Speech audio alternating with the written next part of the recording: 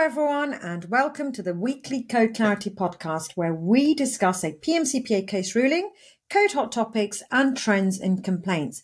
Today, over the course of a few minutes, we're going to be covering a case ruling for Allergan about their websites. Now, the case number of the website is in the podcast description, and you can find that on the PMCPA website. So what you should learn today is what the ruling was, which was basically when they had a link from their UK website to the global website.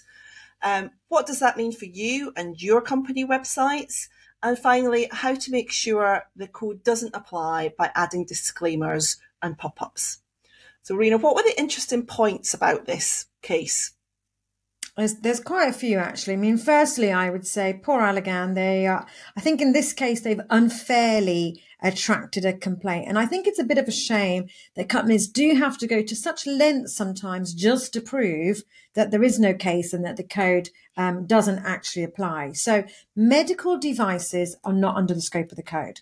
And what this complainant has done is visited an Allergan UK medical device website, which is then linked through to a global US website, which of course mentions their prescription-only medicine, Botox. Now, there wasn't a pop-up, but the site does say very clearly this is for a US audience.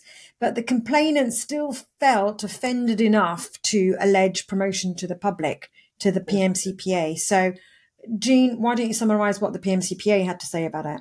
Yeah, so again, unfortunately, as you said, the PMCPA said that because there wasn't any pop-ups and because people might click through quickly, the code applied. And so they looked at it. But thankfully, when they did look at the case, they did rule no breaches because they said that actually the global website was very clear that it was an American website and that was listed on all of the pages.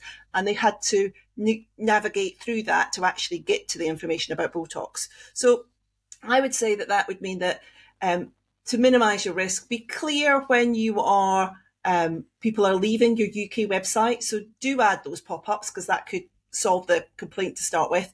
And also be clear on who the intended audience is on each page of your websites and your affiliate websites as well.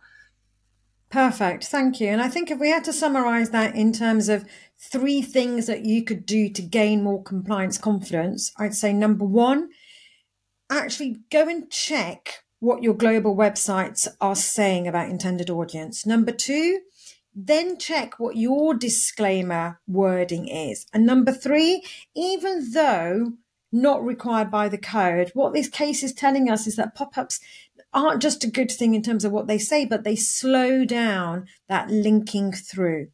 So thanks for listening, everybody. Tune in next week for our next podcast, which might be about a case. It might be about a hot topic. But until then, goodbye. Bye.